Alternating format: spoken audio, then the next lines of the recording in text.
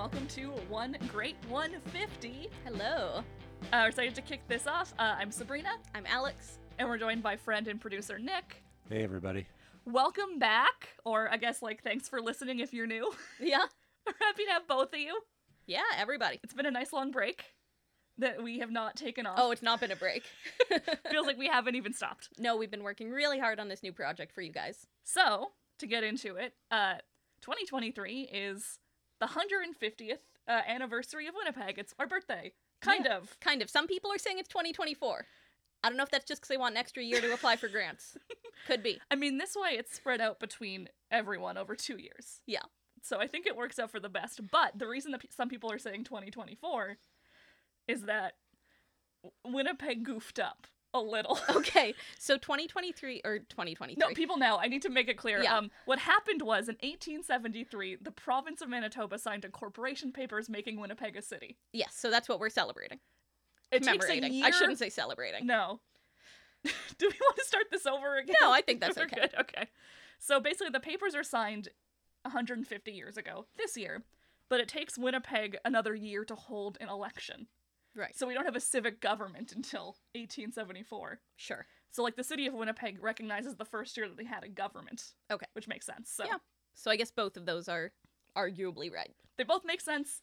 Winnipeg's a weird city in that you can have two technical anniversaries, and they're both probably fine. Sure. And the one that we are commemorating or working up to the anniversary of Is that incorporation date of November 9th, 1873. Yeah, so we're going to be releasing episodes bi-weekly, 16 episodes, with the last one being on that November 9th date. Yeah, it should be good. It's a lot of episodes. It is. And it'll be taking us all the way from sort of pre-1700s all the way up until current day. We're spanning the whole length of Winnipeg through the perspective of people in the city. Yeah, so our kind of, gimmick here is that we're doing 15 people, through whom we're looking at, through whose lenses we're looking at Winnipeg history. 15 people each for, Roughly different periods, kind of going chronologically through the city's history. Yeah, but not exactly one per each decade. No. Because we're also starting way before. No, we were starting way earlier. Yeah. But you have to. That's how it goes. Yeah. And I think we need to be clear off the top that when we say one great 150, we don't mean great in the rah, rah, go Winnipeg sense. No, and we never do we don't mean it with the name of the podcast either. One great history. We're pulling a weaker than. Yes. It's weaker thans. Yeah. Pulling a weaker than sounds wrong, though. Yeah, there's no singular weaker than. Yeah, no, we mean it with big old air quotes every time. Certainly, there are a lot of aspects of our city's history that have been very not great. Yes. Should we talk a little bit about how we selected the people we're going to talk about? Ooh. Oh boy, do you have an answer for this? Because I feel like... Well, I think just what I want to make clear is just how we didn't select them, actually. Oh, okay. Okay, so what I want to say is that these are not people who we think are the 15 greatest Winnipeggers. Just, I think that's right. what I really want to be clear. No, okay, fair. Yeah, we're not saying these are the top 15 Winnipeggers you should know. No. They're the ones that help us tell the story of the city. That's a great way of putting it. And it doesn't mean that we're leaving anyone out on purpose. Yeah. We're not neglecting someone that anyone thinks is great. And of course, we have a whole podcast. If we want to go back to someone at any point, we can. Yeah, and I think researching this has already given me ideas about places where I'm oh, I just don't have time to cover this. I want to go back to it. I was thinking about this earlier today too, about how in doing this, we're actually limiting ourselves in a way that I think helps, because if we were doing a broader history of the city, what we would both do, I think, is get kind of paralyzed by the directions we could go. Oh, you're right. Yes. Whereas this way we are limited to a person in a place in a time, and we can't veer outside of that too hard. Yeah, no, once, for instance, the subject of one of our episodes has passed away or whatever, it's kind of okay, no, you... Hard pass, it's done. Yeah. So, we're Except not leaving... for one of our episodes where we're going to talk a lot about the repercussions of a person's death. Ooh. So, we're not leaving anyone out on purpose. We'll come back to things. Yeah. If you think we should cover something, let us know. We're always happy. And we're certainly not, by covering the history of a person, advocating for the things that they did. No. We're gonna talk about some actually pretty bad people. Cough, cough. Francis Cornish. Yeah, okay, cough, let's cough. just say Francis Cornish. We can come right out. Yeah, we're gonna talk about him. He was not a good guy. No. First mayor, though. Yeah, so this is significant, right? This is more about significance, and yeah, like you say, these are the people who help us tell the history. I think it'll be really fun. I'm excited to. Fun in the historian way where actually it probably is not going to be super. Where you say, I have a fun fact to tell you, and then tell someone the worst thing they've ever heard. It's going to be interesting. How about that? It's going to be interesting. I'm excited to share it. We've worked on this for a long time. Like, we started this project in 2021. Yeah. And before we get into the actual, like, meat and potatoes of the episode, I was going to start by asking you and Nick a question. Okay. Which is, what is your relationship to Winnipeg? Oh, interesting. Nick, do you want to start? Yeah, I mean, I came up in like a creative scene, and went to the University of Winnipeg, and like I'm a Winnipegger, and I'm not someone that looks down upon or necessarily champions Winnipeg too hard. I kind of ride in the middle of like, this is where I am, this is where I grew up, and I like a lot of things and people here. And I mean, we do have great music and film and visual arts and all this stuff and dance and theater and all these amazing things here. But also, like, I love that Winnipeg is bargain crazy. Yeah. I love that we for live better or for worse. Yeah, we live in the past. Like, it's just it's quirky, Yeah. I guess. And I don't know. I feel like I kind of fit in here. Yeah. So that's my take on Winnipeg. Yeah, I mean, I think I, in some ways have some similar feelings to that, but I started out from a very different place, I'll say. Like, I definitely, as a teenager, was a full, like, oh, I hate Winnipeg, I'm gonna get out of here as soon as I can. Turns out when you have panic disorder, that's, like, easier said than done. And I found it really hard to move away from home. I tried. I went away for a bit, and you know what? I didn't like it that much. No. No, You're also in grad school. That's a really good point. But no, I do think that my relationship to Winnipeg did change pretty fundamentally while I was in grad school. Yeah, I bet. Because I was in Toronto, which I thought was going to be, like, really exciting. And, I always thought, like, oh, like, I'm a big city girl. And I think what I found out is I'm actually a mid-sized city girl. And while I was there, I think this happens to a lot of Winnipeggers, that I became a lot more of, like, a Winnipeg booster while I was away. Well, because you have to keep explaining the city to people who weren't from there, right? Yes. One time, someone asked me if I had a loyalty card for a store while I was in Montreal once. And I was like, oh, no, we don't have this store where I'm from in Winnipeg. And she was like, oh, we have one in BC. So Those are very far apart, man. Yeah. Those are not close together.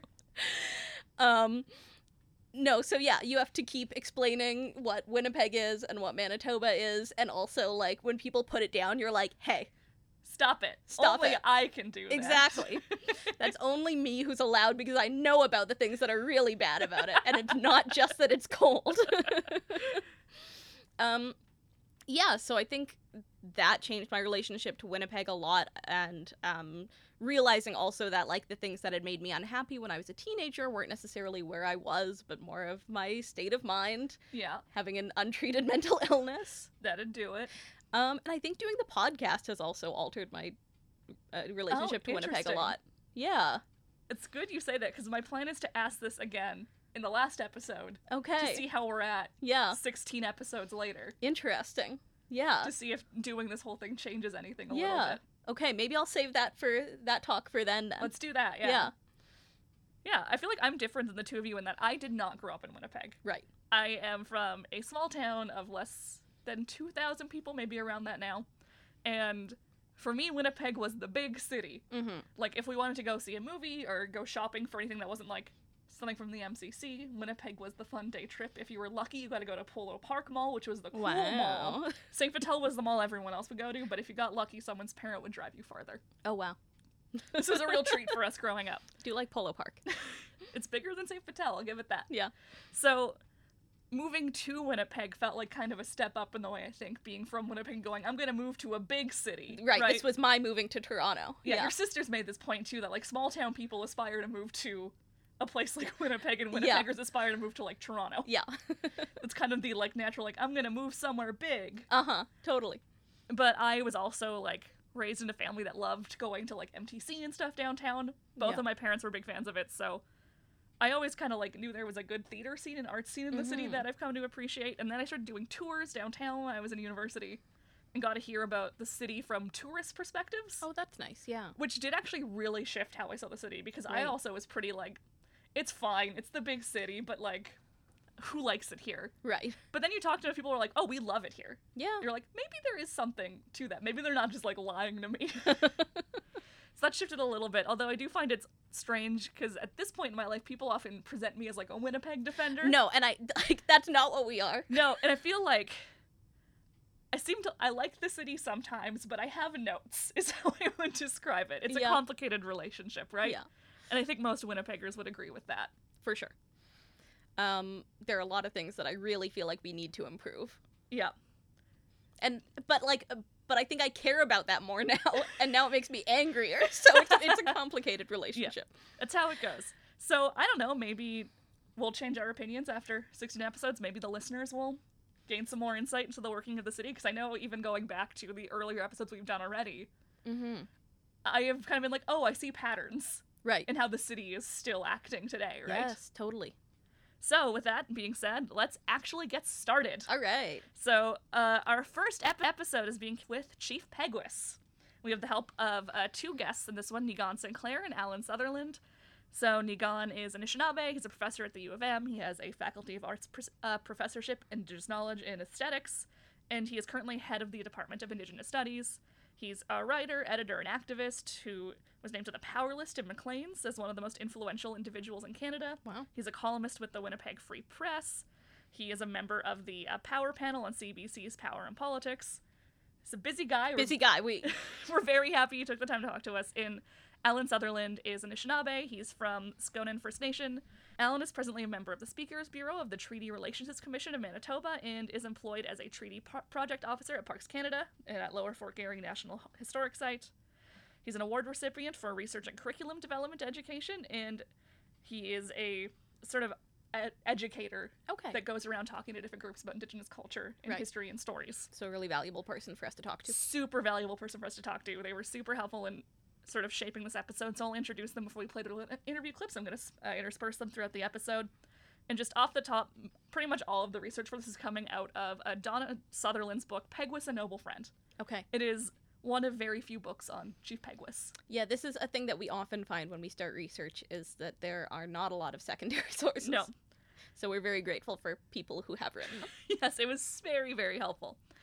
And when I was starting to do this, the thing I kept bumping up against is like, where do you start? Yeah? Where do you start a history of Winnipeg? Yeah, because you got the first episode. That's a toughie. Yeah, and like, when we first talked about it, the like hard date would be November 9th, 1873 is the official date, but the city doesn't like pop up out of nowhere. Yeah. But in the same way, everything here before doesn't pop up out of nowhere. No, I mean, you could start it thousands of years ago. And that's what I did! Oh, you did? Okay! All right, let's talk about So- the water. So, yeah, basically, in my notes, I was like, do I talk about glaciers? No one likes it when I talk about glaciers. But in both my interviews with Nigan and with Alan, they started by talking about glaciers. All right, so guys, I'm sorry, we got to talk about glaciers. Well, what I'm going to do instead is let Nigan kick us off. Okay. To understand what Indigenous peoples inherited upon moving into this place or living in this place, you really have to understand the landscape. And so, of course, Manitoba didn't always look like the way it is now. This beautiful agricultural, green space of so much ecology and life. This was a place that was covered by a glacier. And then before that, the Great Lake Agassiz, which enveloped almost the entirety of the province, as well as parts of what's now Saskatchewan, Northwest Territories, Nunavut, Ontario, even down into North and South Dakota, Minnesota. And so you have to understand that this place is really birthed from water. And I think that's a very significant thing to think about, because when Lake Agassiz recedes and carves out the landscape and creates what we now know as Lake Winnipeg and the Red River system, and Lake Manitoba, Lake Winnipegosis, the Saskatchewan River system, the Nelson River system, as you understand that the landscape is carved out by this waterway, You begin to understand what Indigenous peoples are talking about when we are birthed in this place, when we are set down. And that's the story that we have as Anishinaabe, Cree, Ojibwe, Lakota, Dakota, Nakota peoples, Dene, Inuit peoples, all the Indigenous peoples of Manitoba, is that this place was meant for our homes and for our lives. I think that's a pretty quick way to sum up glaciers too. After the glaciers have receded. That's a little less dry than some of the like elementary school history I remember about glaciers Yes, as well. I think it's a good way of Or putting like a it. maybe more meaningful history of it. Yeah, I think so. So when we talk about the people that were here, this is something that Alan Sutherland pointed out when I talked to him. We're often kind of stuck with we're frozen in Treaty 1. Okay. It's always been, Cree, Ojibwe, Dakota, Dene, but people have moved and shifted over many, many years. So Sutherland talked a bit about sort of the different people that we've had and sort of the clues that are there for them. So I'll play that. So oral tradition says the first ones, and this is anthropologists, they just gave it a name, the Black Duck people, based on pottery. So they carve and date that stuff, and it's got to be at least 6,000 years old. Well, over time, they found out with more modern equipment, the human occupancy here that we call today, where the Red River and Assiniboine meets, because they dig in the ground, is 9,000 years old, which is a long time. It's about when the glaciers retreated. That's right. So they were here right away. As soon as they had passage to the area, they were starting to live here. Some not so much permanent because of flooding and all that, but they leave behind their clues. So who lived here? So they named the first ones Black Duck people. So we have the black duck. Okay. There's also the larder and the laurel cultures. Those are sort of up near Lockport. They're named mostly for pottery that we find. So we know that there have been people here both before and after the glaciers. I think the commonly taught theory is the old Bering Strait land bridge. Right. But oral histories from many, many groups say that they were here before and they were here after. And archaeological evidence does prove that. But in the Red River Valley, at least, a lot of it comes after the glaciers retreat because Can't live on a glacier. well, also you can't live in a huge lake. Right. Right. You have to wait until there's land. Maybe you can live on a glacier. It wouldn't be easy. Yeah. But as the glaciers retreat, we have the Dene start crossing the plains, Cree come in, and people start moving from the east to the west. Right.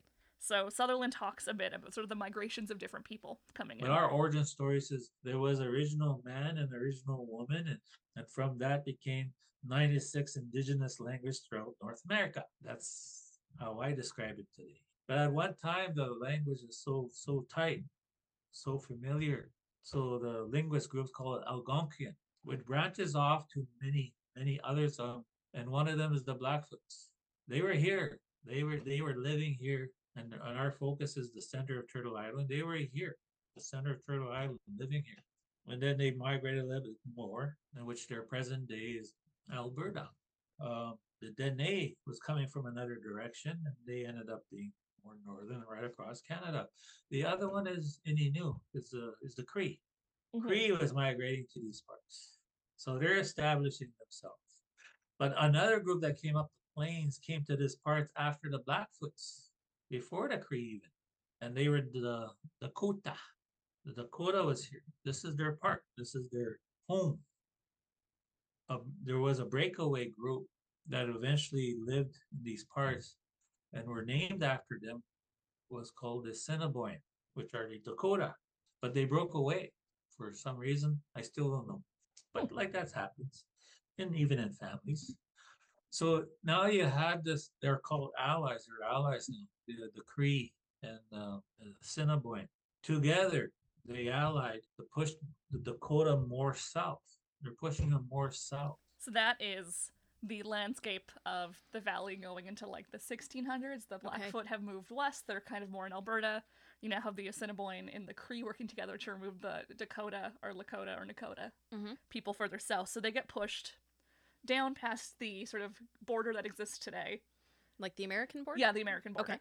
So basically they're pushed south and out of the territory, and it's something called like the Iron Alliance. It's a group of Cree and Assiniboine people that make sure to keep them out of their territory. Okay. And pushing the Dakota south is a lot of work. They have a huge amount of territory. It spans out to like New York. Okay. Wow. But the Cree and Assiniboine do manage it, and then when they're not doing that, they farm, they have settlements. There's archaeological evidence of farming in places like Lockport and Melita, and they have these large diplomatic meetings at places like the Forks, Right. where there is probably one of the biggest settlements in the area, Nestawaya. Mm-hmm. So here we have Nigan Sinclair talking about that. And so getting to the 18th century now, for hundreds of years, Indigenous peoples lived in this place. And there was a permanent city. And I say that word intentionally, a city in the downtown core of Winnipeg, which was known amongst Cree peoples as called Nestawaya. And Nestawaya which means 3 points. That area now is called the Forks, or Broadway and Portage, or Portage and Main.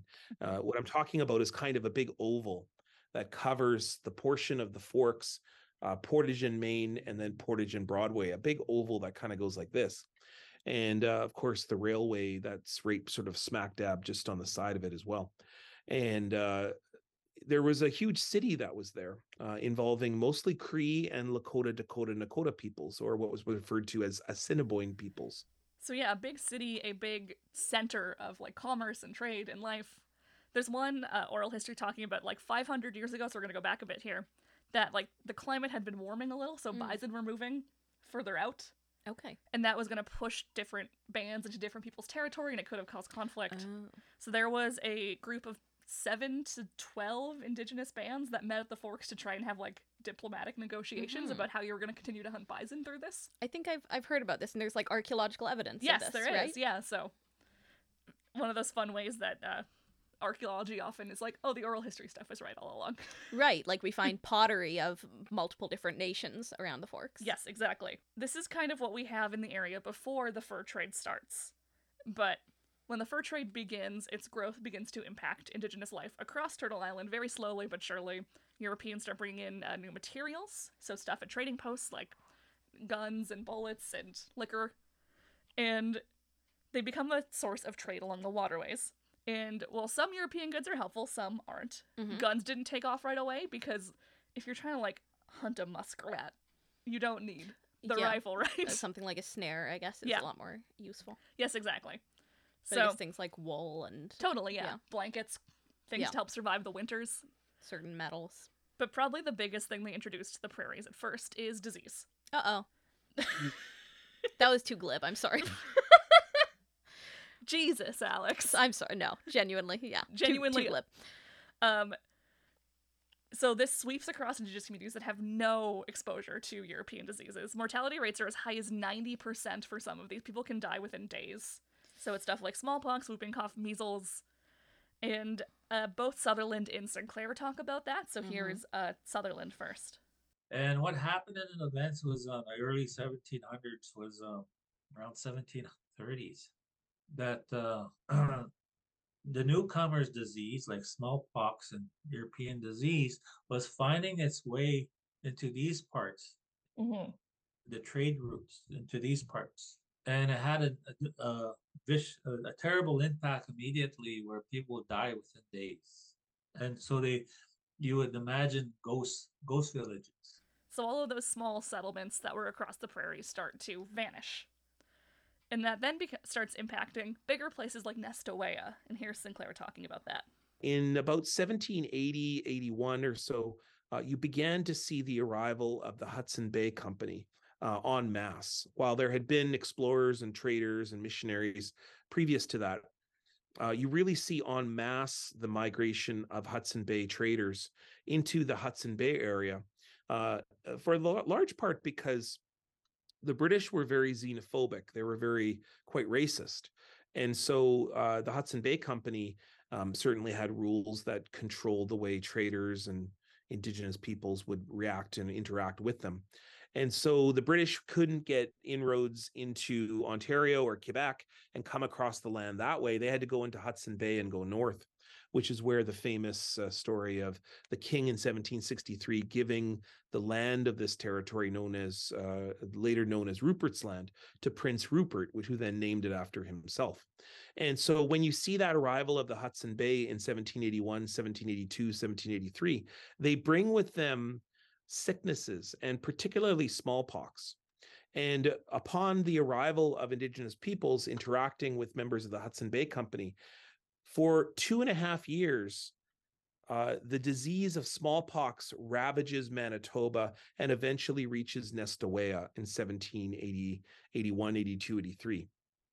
By the time 1784 rolls around, the Nestawaya, that 4,000 person permanent city, which at times in the summertime, blossomed to almost 10,000 people, had been almost completely obliterated. 90% of Nestawaya had died because of that smallpox epidemic introduced by the Hudson Bay Company, which spread throughout and reshaped the condition of Indigenous peoples in this area. I think the reference that Alan Sutherland made there to like ghost villages is really impactful. I think so, yeah. That's really horrifying to think about, places where, virtually everyone has been wiped out by disease. And there's just no trace of anyone left. Yeah.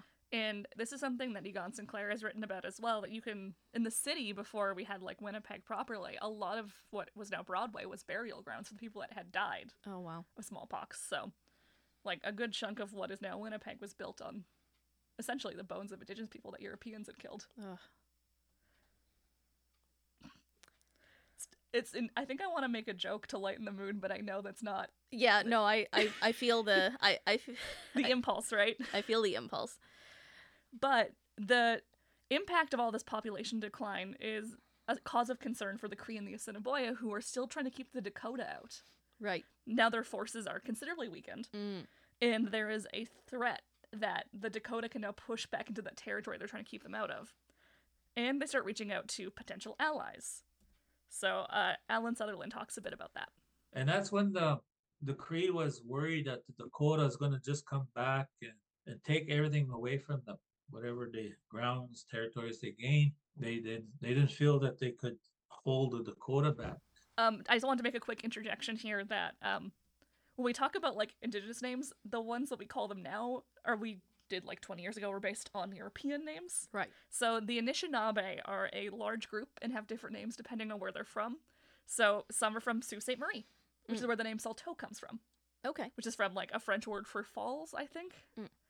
But you also have the Ojibwe, which are also an Anishinaabe group, but it comes from the American term Chippewa.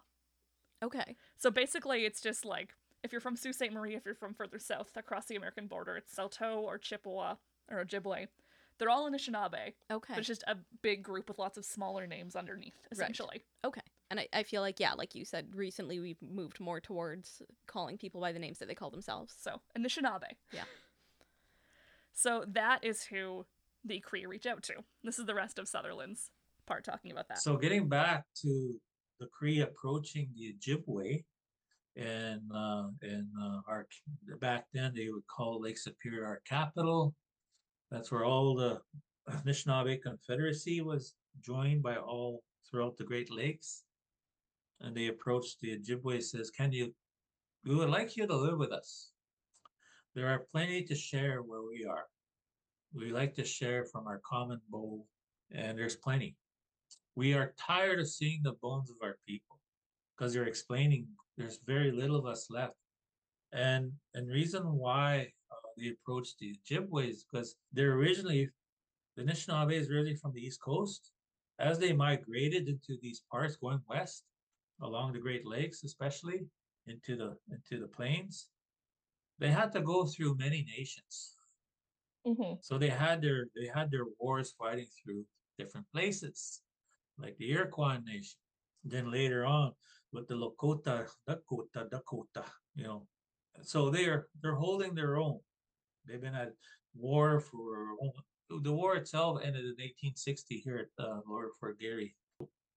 What they wanted was that warrior society. They're also known as people of great medicine. So a lot of other tribes feared the Ojibwe. So they says, come and live with us. So they got the invitation, they sent it out, everybody started moving into this area. Like I said, the Saulteaux started finding their places along the lakes. They're known as people of the lakes. So a lot of their communities is along the lakes, including my own, Waterhen River. We were later called Waterhen River Band. then water reserve. Now we're scouting First Nation, which is another story. But anyway, then there are those that came up from the south, and that's where the story of Peguis comes in. Okay, so I just heard the name of our subject. Yeah, there. he's finally coming in. We've set the stage. Okay. This is the environment Peguis is coming into, and it's why he's coming into it. He is a leader of an Ojibwe band that's been invited to come into the area. I had no idea about this. I didn't either. Right, that there was this sort of invitation made. Yeah. Huh. Yeah, the thing I'm noticing with Peguis is that you see his name a lot in the city. Not a lot of talk about who he actually was as a Yeah. person, Yeah. which is fascinating. So we don't know a whole lot about his early life, which is not a huge surprise.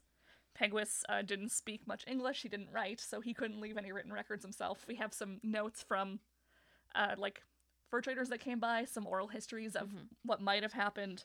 So we have educated guesses. Right.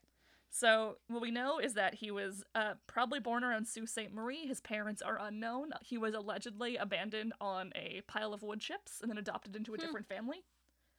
It's not really known why he was abandoned. There were some theories that his father may have been a white fur trader, Okay. and that might have contributed to something, but it's not totally clear. Hmm. Regardless, at some point, a group of Anishinaabe moved to Red Lake, Minnesota, and Peguis is likely among this group moving from Sault Ste. Marie to Minnesota. And then they start moving north along the Red River, passing the Forks, and then heading up towards Netley Creek. Okay. And Sutherland talked a bit about what sort of Netley Creek or Nestle Creek looked like when they moved in. So when he came to these parts, they call it Nestle Creek now, but it was Dead Village Creek or something. Anyway, it was a Cree village decimated by, and there's an oral history on how they got that in their raiding party by going south against the Dakota, and they took infected blankets with them, came back, and then essentially their whole village got wiped out, except for a little Cree boy, and that's the one Peguis found. He adopted that boy right away to be part of his people. But he started picking up the reminiscences of all the other Cree people, the Swampy Cree people, the Plains Cree people, who survived these epidemics. So he became a chief, a leader of not only the Ojibwe, but the Cree people. So Peguis makes a name for himself, kind of gathering forces together again and helping sort of pick up what was left of the epidemics from the years before this. And he is young when this is happening. He is late teens, early 20s. Oh, wow. And he and his band establish a flourishing garden in a large meeting area at Netley Creek. This includes something called a Grand Council area. Sutherland talks a bit about that and how sort of the land was. But he wasn't the only chief in this parts. There was many others that were here. Like there was a strong playing with Russo band. They had Russo Rapid bands. They had all kinds, because everybody wasn't necessarily tied to one spot. You live in 3 or 4 families as kins, and your band is essentially spread out. And when you get together, you have a grand council. In the summertime, when you meet as a people, as a gathering, it's called a grand council. And to this day, we celebrate those kind of gatherings called powwows.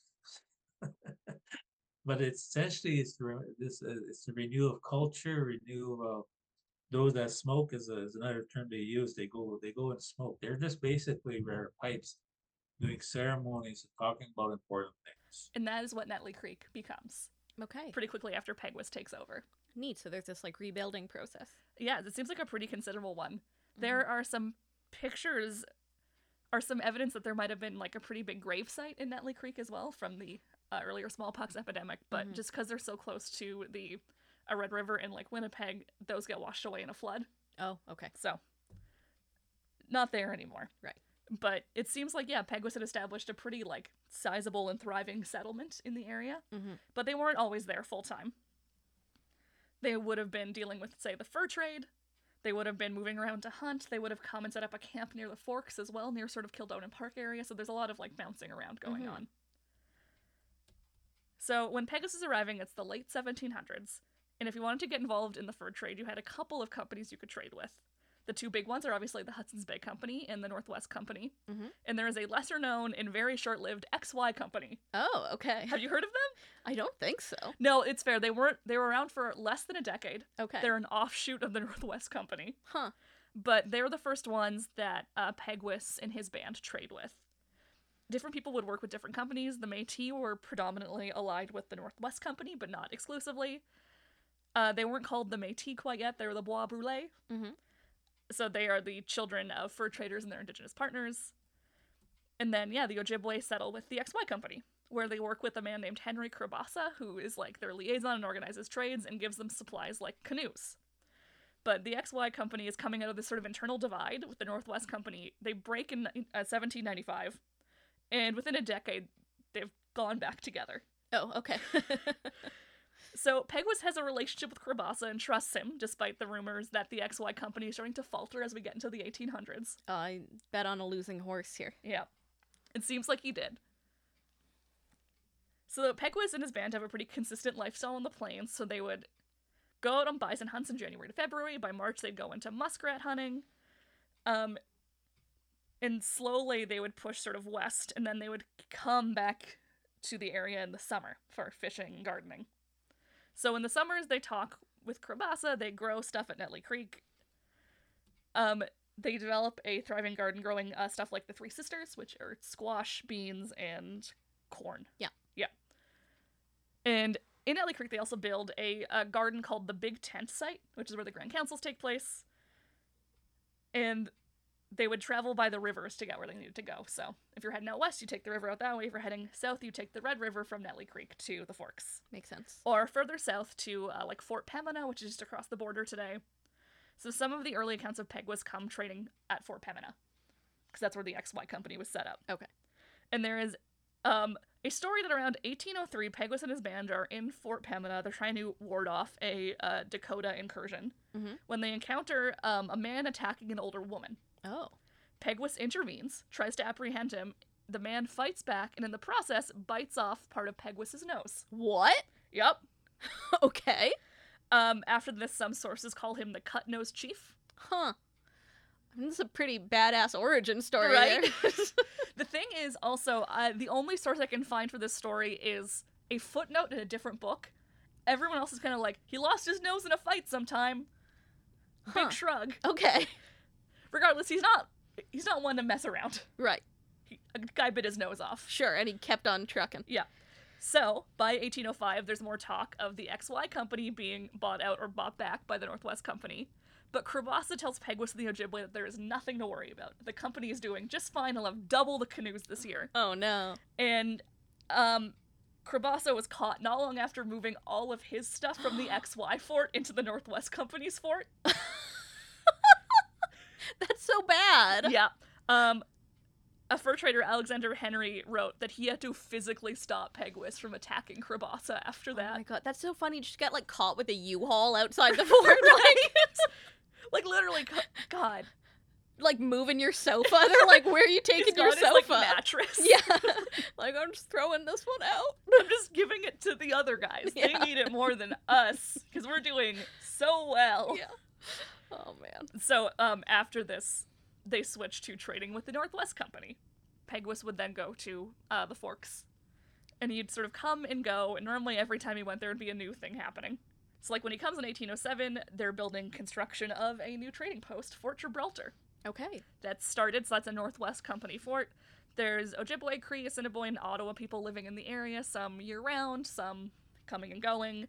There's also a smaller contingent of freemen or traders who had finished their terms with their respective fur trading companies and were staying in the area with their wives and kids. And then there were Métis families who were starting to farm in the area as well. They're the ones that supply most of Fort Gibraltar with food. Cool. What's under construction. And without the XY Company in the area at all, there is this sort of increasing rivalry between the HBC and the Northwest Company. So Peguis starts to work mostly with the Northwest Company until sometime in 1812 when Peguis has a huge falling out with a Northwest Company employee, John Wells. Okay. We do not know what it is. Yeah. All we know is that at some point in 1812 he switches over to the Hudson's Bay Company and never trades with the Northwest Company again. Wow, okay. So it's not totally clear what happened. So he's been wronged by 2 fur trading companies now, Yes. though both kind of the Northwest Company. I think essentially both the Northwest Yeah. Company. I don't think the XY Company can be called anything other than like an offshoot of that. Yeah. So, the summer of 1812 is a pretty big year for the Forks. For one, Cuthbert Grant comes home. Okay. Do you know who Cuthbert Grant is? Of course you do. Well, kind of. Tell me what you know. No, tell me. I'm gonna, otherwise I'll embarrass myself. Okay, so Grant is the son of a Northwest Company employee, Cuthbert Grant Sr., Okay. All right. and his Métis wife. And they had sent Cuthbert Grant Jr. to Montreal for schooling. He is schooled by William McGilvery of street fame. Of street fame. Sorry, I Thank just need you. to rest on that for a second. So McGilvery's also a Northwest Company agent, and he was Grant's guardian when they were in Montreal. At 17 years old, Cuthbert Grant comes home. He's now working for the Northwest Company, and he will shortly after become something of a Métis leader in the area. And it's also when we see, or the summer of 1812 is also when we see some new arrivals come into the Forks near the end of August.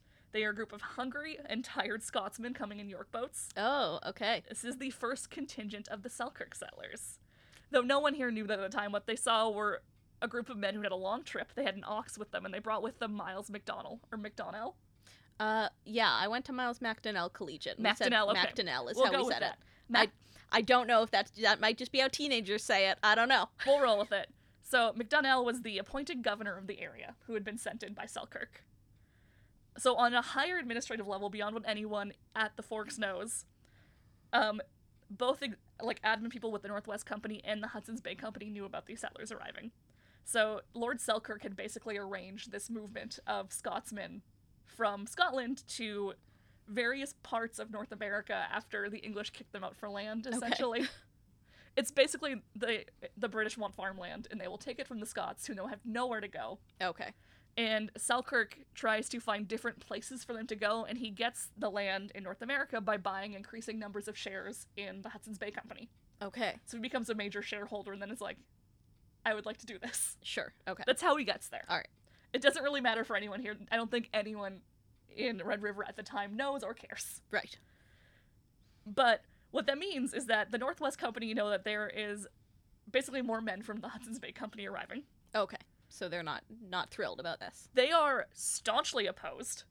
And even before the Scots had left sort of the UK, they were trying to push propaganda on them about how terrible it was. Oh, really? So basically, this first group of Scots are stuck in a port waiting to ship out, and the Northwest Company is like handing out newsletters about like the harsh conditions and like the threat of Indigenous people and how like dangerous it's gonna be and you shouldn't dare come here. It's like, do you remember when I did my William Beale episode? Yes. And they tried to like get like black people not to immigrate by Yeah. basically sending things out in black newspapers being like, gee, Manitoba sure is gross and bad. Yes, that's what the Northwest Company is doing. Okay. So that's what the men who come here are arriving with. Right. A steady dose of like low morale propaganda Oh no. in a long trip. But what they find when they arrive is that the people here help them. Oh, okay. Because what they see is people not dressed for the weather, not prepared, they don't really have enough food, they don't really know how to hunt in this environment. Sure. So they see people that are going to die. Yeah. So they're also completely dependent on the Hudson's Bay Company for support, and that's not really going to happen. Because, Oh, okay. like, they'll try, but you can't send anything quickly here. If you need something and you have to, like, write to, say, Ottawa Yeah. or wherever they're going, It's gonna take forever. because you have to go up through Hudson's Bay and around. Yeah. Yeah. So they are basically reliant on the people here. Mhm. So the Freemen, the Métis, and Ojibwe all help hunt, loan tools, horses, canoes. They provide seed and grain. So, like, at first, they are being kind of set up to survive. Everyone sees this as, like, maybe a new potential, like, ally or a friend. Right. But then, MacDonnell goofs it up. Ah. I'm going to read a line from the Encyclopedia on Canadian Biography that goes, MacDonnell faced a series of challenges that would have taxed the ingenuity of a much more talented man. Okay. Which is to say, he wasn't a talented man. He was not up to what was about to happen. Okay. And he caused a number of the problems that would happen, I would argue, because not long after these first group of settlers arrive, MacDonnell holds a ceremony on the banks of the Red River with a bunch of pomp and circumstance and gives a really long speech that boils down to the Hudson's Bay Company says, I'm in charge. Oh, boy. How many times does the Hudson's Bay Company try to do this? Oh, constantly. They have like a nice little like ceremonial gun firing, and Yeah. then he invites everyone back to his tent for drinks. Donna Sutherland thinks that Peguis may have been invited to take part in some of the festivities as, like, the respected leader in the area, but we don't really know for sure. It's a very funny way to try to assert authority. To go to the banks of the Red River also. Yeah. And just be like, I'm in charge now, and then fire off some guns. And then go have a drink in your tent. Great. So, And everyone's like, yep. Sounds good. No, except no. no argument. The speech raised a lot of eyebrows. Sure. Like, on the whole, I wouldn't say the Cree Assiniboine or, like, Anishinaabe on the whole were opposed to new people coming in, especially when it's like, they could help us with the threat of the Lakota. Right. This is great. But it's a bit different to have a guy turn up and be like, I own all of this. Yeah, vanish with no questions. I would imagine mostly confusion. Yes. So, Sutherland talks a bit about at least why the Métis were so resistant to the arrival of the settlers. This is a land of opportunity. You know, in Europe, a lot of times, if you're not a landowner, you're working for a land. So there wasn't too many land to have. So now you had an opportunity to say, hey, we'll choose our plots, we'll become farmers. And at that time, the only farmers that were around was those that retired from the Hudson Bay Company. So they want to retire there. They're not going back to Europe. No. So they're living near the fort, like lower Fort Garry. So they're becoming settlers in St. Andrews. So there was there was a little bit of that, but it was dominantly the Métis who was making a living supplying pemmican to the forts. Now transporting them over land base with those ox carts. York boats was invented by the Métis too. So there was a lot of inventions towards that industry. So they didn't want farmers. They didn't want cattle to go bring European disease to the buffalo. That's their life. Life surrounds by the buffalo. And the events and that's another history. The events that was going on in the United States with the United States going to the Indian Wars, and they started taking on the food source by killing off all the buffaloes. So less and less are showing up. So there was times when you didn't have to go too far to find the buffalo. Now you got to go past source. Now you got to even go further out. So that's why those ox carts was invented. Just we got to bring these supplies back to make pemmican. So they had a really good thing going. They don't want nobody to come around and mess that up. So you can see why it's such a sweet deal for the settlers at first to be like, aha, like land that we can like not get kicked out of. Right. But then for the Métis, they see a very visible threat. And there's probably like misunderstandings too in terms of like land use. Like I imagine that a lot of people coming from this like European farming society are coming in there. What they're seeing is unused land. Yes. And we'll talk about that in a second. Don't worry. So the Métis see a threat pretty early on. MacDonald's speech doesn't encourage them at all. And in case anyone's trying to like charitably interpret what he was doing, MacDonnell quickly bans removing tree bark for anyone but the settlers. Wait, what? I'm assuming for like building and fires. Yeah, like you need birch bark. Yeah. But okay. Only the settlers can have birch bark now. Banned fishing in the bet spots of the river for anyone but the settlers. And then tries to make it so that anyone who wants to fish in those areas needs a license that only he can give out. Incredible. And he's also trying to find a way to legally acquire the land and is really coming up blank. There's a letter that he wrote to Lord Selkirk where he says, I am at a loss in what manner to make a purchase from the natives. Those here do not call themselves owner of the soil. So, like, this is a pretty hard block to come up against. That yes. They don't consider themselves the owners of the soil. Right. They can't sell it to you. Sure, yeah. So, he is, like, actively trying to find a way to get this land from them. The Métis take to calling him Captain Cartouche. Okay. Which is a nickname inspired by a French bandit who was known for his bravery and cunning. They meant it in a way where it was like an ironic like an ironic nickname. Yeah. Got it. Yeah. Like when you call a mean dog Fluffy. Yes, exactly. So that's Captain Cartouche. Okay. Despite all of this, Peguis stays out of this conflict. Okay. So the Ojibwe don't really get involved. In the fall of 1812, Peguis offers aid to the settlers and says he'll stay through the winter to help them hunt. And he does. Mm-hmm.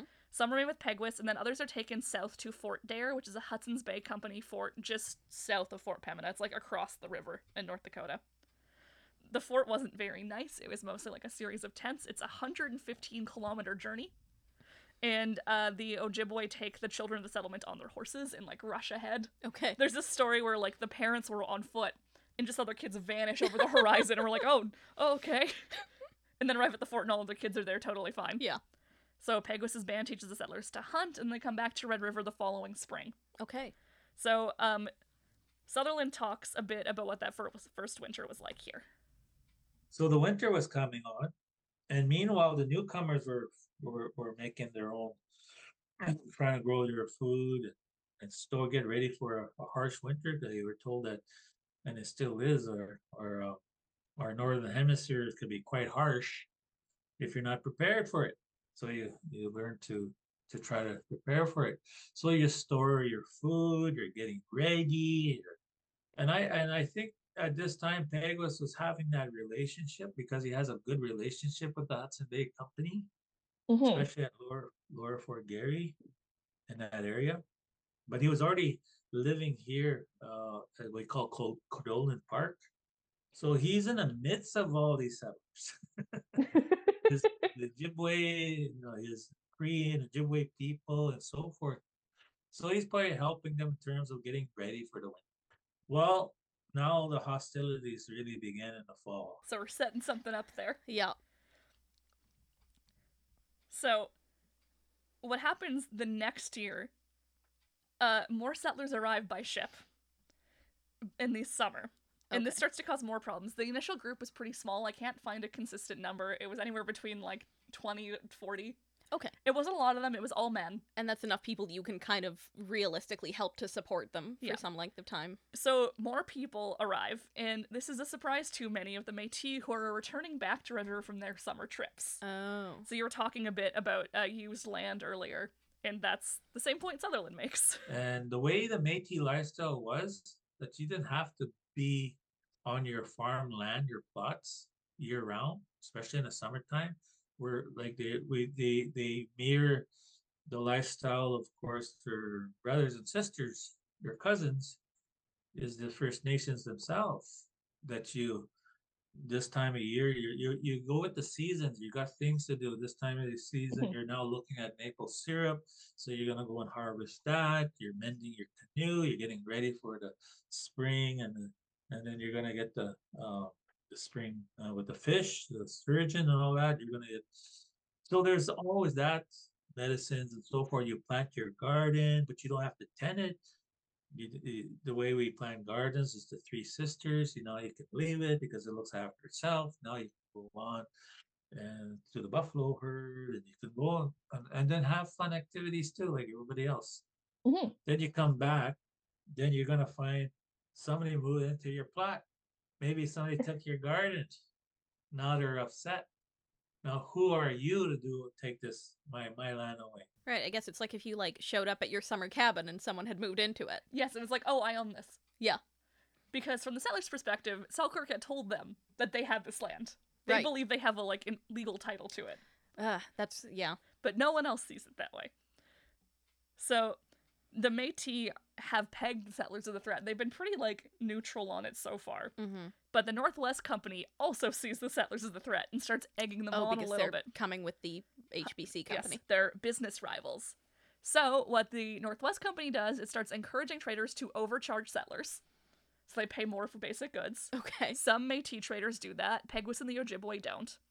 But that's the lowest stake option people choose because provisions and buildings are also burned. Oh, jeez. So anything that they built was burned to the ground. And once again, the settlers have to leave and head south and spend their winter at Fort Dare. Right. And then they come back the next spring, but in the middle of this winter, the winter of 1813 to 1814, MacDonell offers a new proclamation. Oh, okay. I'm sure this will help. For a year, no one could remove provisions from Selkirk's territory except for food necessary to complete journeys. To get an exemption, you have to apply to MacDonell for a license. Okay. This is basically banning the trading of pemmican. Oh, okay. I was like, what resources does he mean? Okay. Pemmican. Hmm. Do you want to explain what pemmican is? Yeah, pemmican is basically a super high fat, high calorie food source. It's fat, I mean mostly fat Yeah. and dried meat kind of pounded together and sometimes with like berries and Yeah. stuff for flavor. And like once dried, it's functionally waterproof.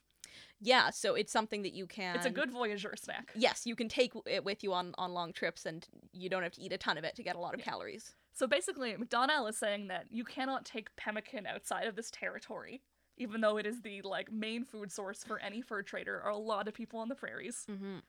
unless you're doing it for like a quick trip. You can't trade. Huh. In response, the Métis start driving the buffalo further west. Okay, interesting. This isn't a problem for them. They hunt on horseback, Right. so they can just follow them out. Sure. They have the ox carts, but for the settlers and some of the Ojibwe who don't hunt on horseback, that means they can't access that food source anymore. Right. So, like, basically the logic, I think, was McDonnell's gonna cut off ours, will cut off yours. Mm. And then, in return, McDonnell prohibits the running of buffalo in the summer of 1814. This is weird. It's weird just to set a bunch of like kind of arbitrary punitive rules in an attempt to take control of things. Yeah, I don't and know, like what did he think was going to happen is my question. I don't know. I have no idea. Like they would be like, you got us. Fine, we'll listen to you, random man that turned up. Have all the land. He's been here for 2 years. Oh, jeez. The punishment for running buffalo is imprisonment. Wow. There's a good amount of protest to the decision. Cuthbert Grant notably protested it pretty heavily. We don't have any record on Peguis's thoughts on the matter. Mhm. By this point, he's probably busy with like family and life and stuff elsewhere. By 1814, Peguis has 2 wives, 4 sons, and 6 daughters. Okay. It's That'll a big keep you family. busy. And also, he's got like a whole group of people he's in charge of and has to lead. And Yeah. he doesn't technically live in Red River year round, so Mhm. he might just be like gone hunting. Sure. And then comes back and finds out all of this has happened. And it's like, oh no. Who said he's in charge of what? So what we do know is that probably by the summer of 1814, he's likely at his camp in Kildonan because it tends to be where they were. And that means he's there when more settlers arrive in September of 1814. Mm. Basically, the Selkirk settlers arrive in like small contingents.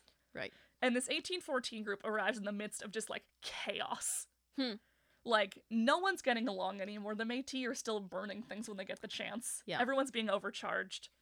What also was happening in the fall of 1814 is John Spencer, who's a sheriff for the Hudson's Bay Company, is arrested by the Northwest Company. They hold him in Fort Gibraltar. The settlers try and break him out with like makeshift weapons. Okay. But then Spencer talks them down. And says like, you can't do this. Don't. Right. So they get down, and then finally Spencer's released. But he's released because McDonnell makes a compromise where he says he'll return pemmican stalks to the Nor'westers that he's seized. Because he has been Okay. seizing pemmican from people. Weird. Okay. Yeah. So he promises to stop and give that back if let's kind of like chill out on the hostilities for a little bit. Sure. So for a moment, things kind of chill out by September of 1814, which means that McDonnell needs to get allies. Okay. And he turns to Peguis. Huh. So, in the fall of 1814, Peguis receives an invitation from him.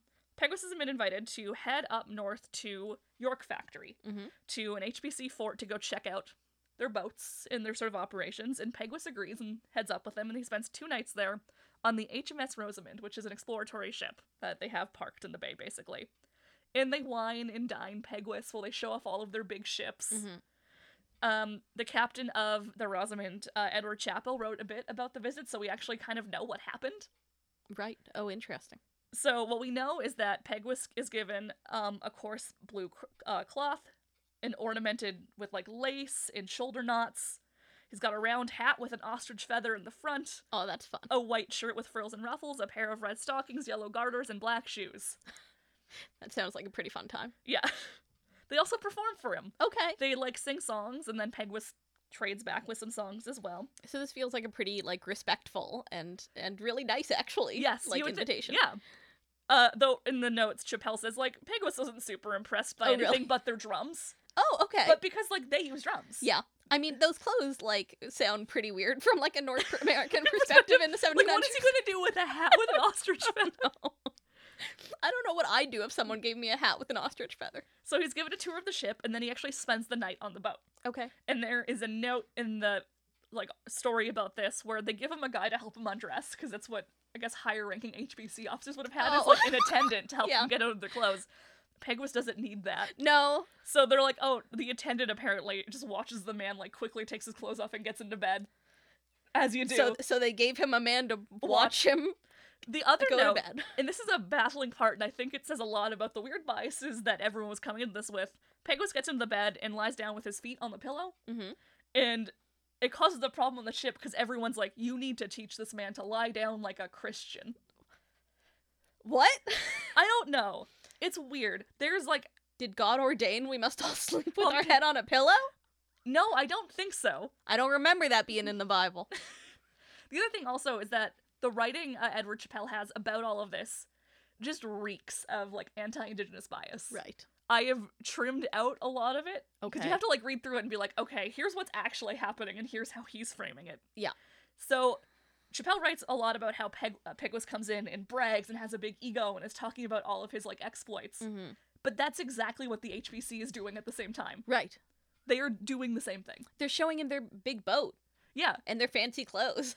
they're showing off to each other. Yeah. That's very normal. Sure. But he's I like, feel like this that's is always what men do when they meet each other. this is a character flaw. But no, what happened is that Peguis saw a group of men being like, here's our big boat. And he was like, here's a cool thing I did. Right. That's the gist of it. We don't know what exploits he talks about. No, I think that's a lot of what, like, reading sources from, you know, the kind of 1700s and 1800s in this area is like. Is Yeah. like, in my Goulet episode, which we'll get to, I've been doing a lot of that. Yeah, you have to really like read through it and then be like, okay, what's actually happening? Right, because sometimes the only source we have is one that we know is awfully biased and, Yeah. and hateful sometimes. Yes. So regardless, Peguis is wined and dined, Mhm. and he returns home to Netley Creek in October with all of his gifts, and then he and his men pack up and promptly go out hunting west. Okay. They don't come back until the spring of 1815, and around this time, we know Netley Creek has a population of about 65, which is a pretty good thing for Yeah. a small little moving settlement. And then when Peguis returns in the spring of 1815, coming back to Red River to see what's going on, oh boy, things have gotten worse. Oh no. The Norwest Company has been trying to chip away at the Settlers' Trust in Lord Selkirk, Oh, but being okay. like, he lied to you. Well, He did. Like, he did, though. He did. So they're trying to sort of chip away at that a little bit. And, like, I have to say that I have some empathy for those settlers that, you know, they've come all the way here, and I'm They sure put their trust in someone, they come to somewhere new, and what they arrive at is a situation where seemingly no one wants them No there. one wants them there, and where are they gonna go? They can't go back home. No. And also, if you look at a map of where the Selkirk settlers were sent to, because there were different groups that were sent to places on the East Coast and then also Australia, they're all shipped to places that are very hard to get back to England from. Oh, yeah. And I mean, I'm sure, you know, a lot of them had, whatever, sold what they owned back home if Yep. they had anything, and spent all their money on this. So they are stuck. Yeah. So Cuthbert Grant and the Métis have been establishing a camp across the river from the settlement, and they are starting to steal horses and plows. Okay. So we're gonna stop and talk about Grant real quickly here, because Okay. by this point, Grant is sort of the unofficial war chief of the Métis. Okay. The Northwest Company had named him Captain General, Mhm. but the men weren't like obligated to follow him. He could only lead as long as his men trusted him. Sure. And the moment he made a mistake, they might be like, "No, get out of here." But everyone liked him and they accepted him, so he had a pretty good sway over the Métis people in the area. He was a strong orator, he was good at mediating disputes, and he was a good hunter. Hmm. And once this war of sorts was over, Grant would go back to just being a normal guy in this sort of group. Mhm. And to be clear, they did see this as a war. This Okay. was a threat. Yeah. Because eventually what happens to them is that a bunch of people sort of invade and Yeah. take all of their stuff. Yeah. And proclaim that they're in charge, and yeah. So the Northwest Company starts wearing their War of 1812 uniforms to encourage the idea. Oh, wow. Yeah. And the Métis, some of them begin wearing war paint and feathers and carrying weapons around. So it's not like an outright continued battle. It's just like a slow and steady war where they're chipping away at things. Sure. They learn to fight from their families who were the Ojibwa and Cree. So they do a lot of smaller skirmishes. They steal food. They steal equipment. And they really wear the settlers down. Mm-hmm. A good chunk of them, between 40 to 60, pack up and go to Upper Canada. And Reasonable. Yeah. Yeah. I would too, also. So Peguis would be aware of all of this happening. There's a note from Peter Fiddler, who's a cartographer and an employee with the HBC, who says that Peguis and other like indigenous bands were close in the area. and just kind of waiting and watching to see what would happen. Which means that they're watching when the Northwest Company leader Duncan Cameron demands the arrest of McDonnell. And they're around the same time when the Northwest Company begins opening fire on the settlers. Oh, wow. A man named Mr. Warren is wounded and dies from his injuries.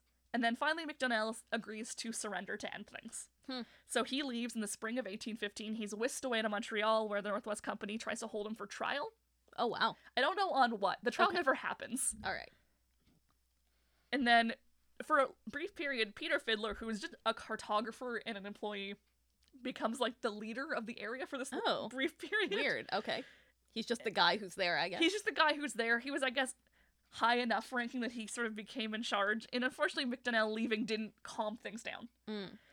Fiddler wrote about mischief done daily by the Métis, so it's a lot of burning stuff down. Yeah. And like running things away. And then Cuthbert Grant orders the settlers to leave. Just tells them to get out. And the settlers actually start to pack. Okay. There's only 13 families left. It's about 60 people, and they're prepping to leave. And as they're getting ready to leave, the Northwest Company burns down the houses and outhouses. Oh, wow. So like you cannot come back once you go. Just, scorched earth here. Yes. And then this is the scene Peguis arrives into, finally, with fellow Chief Yellowlegs from Lactobani. He's missed a lot. He's sort of maybe seen some of this happen, but it seems like he was like, maybe I'll step in now. Yeah, okay. So, Peguis and Yellowlegs have 33 armed warriors with them, and they talk to Fiddler. And I have a clip from Sinclair here talking about what he arrived into. And of course, the Hudson Bay Company and the Northwest Company took turns burning down each other's settlements. There's a very famous speech by Peguis in which he's asked to intervene between the Northwest Company and the Hudson Bay Company. His literally first words, which were translated into English, his first words of a great speech that was translated after he'd been asked to intervene and pick a side. His first words are, "What is wrong with you people?" And there's probably nothing that's more accurate than, why did you bring your battle between the French and the British here? Why do you fight so much? Why do you not respect the land and others in it? Basically, what's wrong with you people? I think that's one of the most powerful things about Manitoba. It's a great way to begin things. It is. So this is the rest of that speech, or part of it. You do not trade skins from us. Why then are they always quarreling with you? They always had greedy hearts and jealous minds, and always drove away those who brought us our necessaries. When your messenger came to our tents, he told my brother Chief Yellowlegs and our young men assembled in order to come to your assistance, as we had been told that the Canadians had carted off our brother. Canadians means Métis, brother meaning McDonnell. Okay. We will offer these people the pipe of peace, and if they will not smoke with you, we will not restrain our young men, but join them in the cry of war. So what Peguis is saying is that, like, if we can't reach a compromise here, we will fight for the settlers. Okay, interesting. So he goes on to talk about... So, like, he's not happy that they're being driven out. He is not, Okay. no. Because they've had a fairly, like, equitable relationship so far. He's helped Right. them, they've given him supplies. Sure. And also, as a point, he still doesn't like the Northwest Company. Remember. Right. Yeah. He's had this spat with them. He's had some kind of dispute with them, which I'm sure is coloring some of this. Sure. So, in his speech, he talks about the aid the settlers had provided to the Ojibwe, and then he splits his war party in half. Some say with the settlers, and the rest go across the river with Peguis to go talk to the Northwest Company. We do not know what happens, but he comes back, and his words are, "My children, my heart is grieved. I return with shame. Those people have no ears to listen to the words of peace." Wow. So, with more men, they have heavier weapons. Peguis's men didn't really stand a chance, and he knows that. So, instead, he suggests the settlers go to Jack River or Norway House, and he offers to escort them there as far as the mouth of Lake Winnipeg. He says that he's worried that if he doesn't, they'll try and sink their ships. Right. He does make a second attempt to tell the Northwest Company to chill out, but fails, and then tells a settler, "I know them very well, and they have a sugared mouth and a deceitful tongue. So as they have got your friends out of this river, they will drop them like stones as they go along." Oh, jeez. So he has no faith in the Northwest Company. Yeah, and he maybe feels that things have gone a little too far to mediate here. Yes. It's just, So yeah. he escorts the settlers up to the mouth of Lake Winnipeg. They have a stopover at Netley Creek. And as thanks for their sort of help, Peguis and his band are gifted 5 gallons of gunpowder, half a keg of lead, 30 balls, 100 flints, 56 pounds of shot, 47 pounds of tobacco, and 20 gallons of rum. Okay. And that's going to be split between Peguis and Yellowlegs. So Peguis and Yellowlegs both give speeches about how sad they are the settlers are leaving, and they send the settlers off. And that is the last they see of them for a while. Okay. But not forever. A month after this happens, so this is like July of 1815, a month later, a Hudson's Bay Company man arrives at Peguis's camp near the Forks and introduces himself as Colin Robertson. Okay. And Peguis is apparently pretty quick to be like, here's everything the Northwest Company did wrong. And then gives him a tour of like the wreckage Yeah. of the former settlement. So Robertson had actually worked for the Northwest Company in the past, had just transferred over to the HBC, and had come to the Red River because Selkirk had asked him to. Okay. He brought with him a couple other Northwest Company employees. That's interesting that they haven't give up on the idea of settling here. No. They're just like, let's send in this other guy and see what he can do. I might have given up at this point. Me too. So we don't really know how much Robertson told Peguis about his plans at that first meeting, but they meet again a little bit later on in Netley Creek, and this time Robertson comes with 40 of the settlers and 17 men from the Hudson's Bay Company. Peguis greets them pretty warmly, and once he learns they're going to try and rebuild the settlement, he says he'll bring them supplies in the next week. And then he comes back a week later with meat for the settlers and finds they've actually started taking over some of the burnt buildings and rebuilding what they can. And they've also begun adding a fur trading post called Fort Douglas. Okay. Colin Robertson proves to be a bit more well-liked as a leader because he listens to people sometimes. Oh, interesting. So he, hears out some of the Métis concerns and demands. He's not, entirely altruistic. Part of what he's probably doing is trying to win them over. The Métis are siding with the Northwest Company because they are providing for them. Mm-hmm. If he can prove he will be just as good Mm-hmm. and just as helpful, they might stop working with them as closely. Yeah. And it's met with some success. The colony struggles and its number drops from 40 to 18 as people sort of pack up and leave. And just, I think, head back to Upper Canada. Oh. Which is fine. Mm-hmm. Because, this would suck. It would be hard to live here without having, a family, a community that's sort of pre-established to support you. Yep, exactly. So, in the fall of 1815, word arrives that Lord Selkirk, his wife, and their children are going to make a voyage across the ocean to come visit the settlement. Robertson recruits an HBC man to go and meet Selkirk in Montreal and deliver a letter letting him know the settlement has been partially rebuilt, because he wouldn't know that yet. Right, I was going to say, what settlement? It's unclear what Selkirk knows. At least I didn't look into what Selkirk knew about the situation going into this. Yeah. All we know is that people in Red River hear that he is coming, and then they have to send a man to Montreal to be like, it's okay. Right. We're still here a little bit. So the person Robertson recruits... we've got good news and bad Good news. news. Things are bad, but maybe they're okay right now. Yeah. Yeah. The person Robertson recruits is Jean-Baptiste Lagimodier. Okay. Do you know who that is at the top of your head? No, I know there's a street named after him. Oh, interesting. I was wondering if you would. His wife is Marie Anne Gadbury. Okay. She's the first white woman in the West. Oh. And her husband is sort of a pretty loyal HBC employee. The Lagimodier family is pretty close with Peguis's camp and with Robertson. So, Jean-Baptiste and Mary are the grandparents of Louis Riel. Their daughter marries Louis Riel's dad. Right, okay. Cool. So Louis Riel's grandparents are friends with Peguis. And in fact, when Jean-Baptiste is sent out to Montreal, his wife stays with Peguis in his band. So they actually take her and the kids in. Right. Interesting. So for a good chunk of time, Marie Anne Lagimodier is just living with Peguis. And Robertson is continuing to try to smooth things over with the settlement, and it's unlikely he would have actually succeeded in the long run. Mm-hmm. Things were probably too far gone. But any chance there was is squashed, and the Hudson's Bay Company sends in a new governor. They do this a lot. They do. This time it's Robert Semple, Okay. who was quickly nicknamed Mr. Simple. I mean, it was right there. Yeah, it's a good one. So Semple sets up shop in Fort Douglas and doesn't really fix much. His people skills were reportedly terrible. I feel like that's the only thing the governor needs, right? It's the worst people skills in the world. No. No, I mean, I feel like at this point what they really needed was to send in someone who knew how to speak to a human. But no, it's not what they get. Yeah. I don't know what their screening process would have been. I know it's nepotism. The son of a lord, and that's it. Son of a lord are we liked you when you were talking to only us, your fellow rich white guys.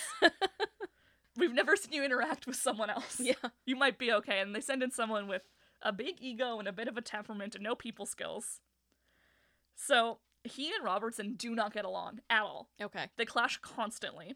especially because Robertson keeps taking matters into his own hands. At one point, he seizes Fort Gibraltar from Duncan Cameron, who's like the head of that fort. And then he gives it back once Cameron promises to ease up on the attacks on the settlers. And then they seize it again in the spring of 1816.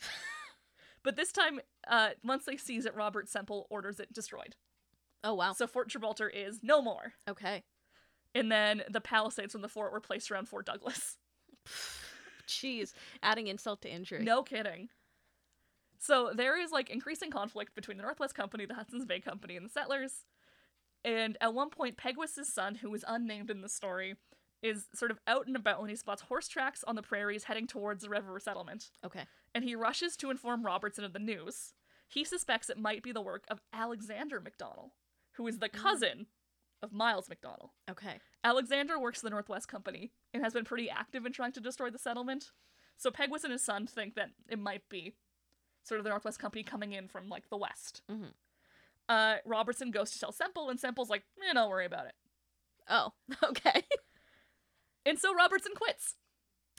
Okay. He leaves. All right. He starts prepping to leave Red River in May of 1816. Peguis and a chief from Red Lake both try and convince him to stay. Because you said he was a little bit better liked. Yeah. Hey? Yeah. But he cannot deal with Semple anymore. So he leaves, and like people do try and talk him into staying. But he doesn't. And unfortunately, this leaves only Robert Semple to try and manage the hostilities.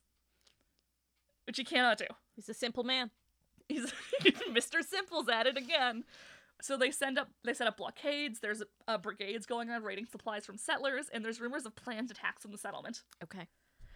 And then several Ojibwe men pick up on these rumors and actually rush to go tell Semple.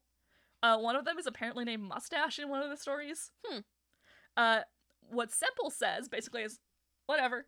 What? And like brushes them off completely. Okay. So then Peguis and Yellowlegs both hear of these rumors from their men, and then also go to Semple and say, like, we will defend the settlement. Do you need us to? Right. And Semple says, don't interfere. Yep. So there are rumors of an incoming attack. Yeah. He has done nothing to prepare and done nothing to mediate. And been warned at least twice. At least twice, if not more times. Well, maybe 3, because there's the one where Peguis' son comes in and says, like, Oh, yeah. something is going on. So he's been warned 3 times at least that something is afoot. And then on June 18th, 1816, Cuthbert Grant and a mix of 60 Métis, Freemen, and First Nations people leave Portage la Prairie with 1,800 bundles of pemmican to deliver to Northwest Company men. Okay. Their plan was to deviate from their usual route and sneak around the fort and reach Frog Plain to, like, deliver it, basically. But they were spotted by a scout in Fort Douglas. Okay. Semple, in response, gathers 28 men and some muskets, which are largely described as useless, and they head out to meet the Métis in Frog Plain. And there's been arguments made that Semple might have been going to have a peace talk. With the muskets? Yeah, but that doesn't exactly square with the muskets and what people knew about him, which is that he was brash, impulsive, and not super willing to compromise. Okay. So we're not totally clear at this point in time where Peguis is. It's likely that they were at their camp in Kildonan again, so sort of watching the proceedings happen. So it's Peguis and, of course, Marie Lagimodier. And the Métis start setting up camp sort of in Frog Plains on June 19th when they spot Semple's party and begin to gather together. Semple, meanwhile, sends for the cannon from the fort. So he immediately goes for heavier weapons. It's not a great way to bring down the tensions, is it? No. Once all the forces are gathered together, someone fires. And in 15 minutes, 20 settlers are dead, including Semple. Oh, wow. Only 1 Métis man is killed in the skirmish, and the battle today has 2 names. Victory at Frog Plain, or the Battle of Seven Oaks. Right. And the moment is considered to be kind of the birth of the Métis Nation. It's a moment where they all, like, gathered together to fight for this very common cause. Sure. As a political group with its own ideals and morals. And there have been a lot of debates on the Battle at Seven Oaks and the victory at Frog Plain. Yeah. Who shot first, who was the wronged party, and it all comes down to whose perspective you're hearing. Yeah, and I guess, we can't hear from Semple about if he was trying to make peace or not, because he was no more. And yeah, we can't really get the facts to clear any of this up anymore, right? So the Métis think they're at war. They don't have the same distinction between, like, wartime and peacetime that the Europeans are coming into it do. And we don't really know what Semple was trying to accomplish. We can't relitigate this. There's no way that the two of us are qualified to. We don't know nearly enough. And, like, we don't have the information. No one does. But what we do know is that there's some rumors that Peguis ordered his men to stay back and not interfere during the initial Oh, conflict. Interesting. We don't know if this is true. Okay. What we do know, though, is that after the aftermath, Peguis and his men come and clear the bodies from the battlefield and actually bring them all back to Fort Douglas so they can have proper burials. Okay. Peguis apparently carries Semple himself and washed his body and wept for him as if he had been his only son. Wow. And then, after all of this, Cuthbert Grant orders the settlers to leave. Tells them to get out a second time. Okay. And they're packed up and gone by July of 1816. I mean, there can't have been that many left. No. Yeah. I don't know how many there were this time. Yeah. But Peguis once again hosts them at Nitley Creek and then sends them up back to Norway House. Mm-hmm. They've made this journey twice now in the span of 2 years. I wouldn't come back, man. No. Now, a day before the Battle of Seven Oaks, on June 18th, 1816, Lord Selkirk is leaving Montreal. Oh, no. Oh, Because travel times are a real nightmare back Yeah. then. I don't want to say the poor guy, but like, I don't think he knew what he was Getting coming into. No, so he knows the settlement is there and he is now heading towards it. He's got the Desmiron regiment in front of him, who's hired to deal with the Northwest Company. And one of these detachments is led by Miles McDonnell. He's back. Oh no, he's back. Okay. He comes to Red River before Selkirk does. Once he sees what's happened, And everyone's thrilled to see him. he doesn't even stay for very long. It seems like he gets there, sees what happened, and makes kind of like a U-turn Oh, and heads back. Because he's ahead of Selkirk, and he meets them at Selkirk's camp in Sault Ste. Marie, Mhm. and lets them know, sort of like gives them the rundown of what's happened. And Selkirk begins to send his men out to take over Northwest Company forts, including Fort Dare.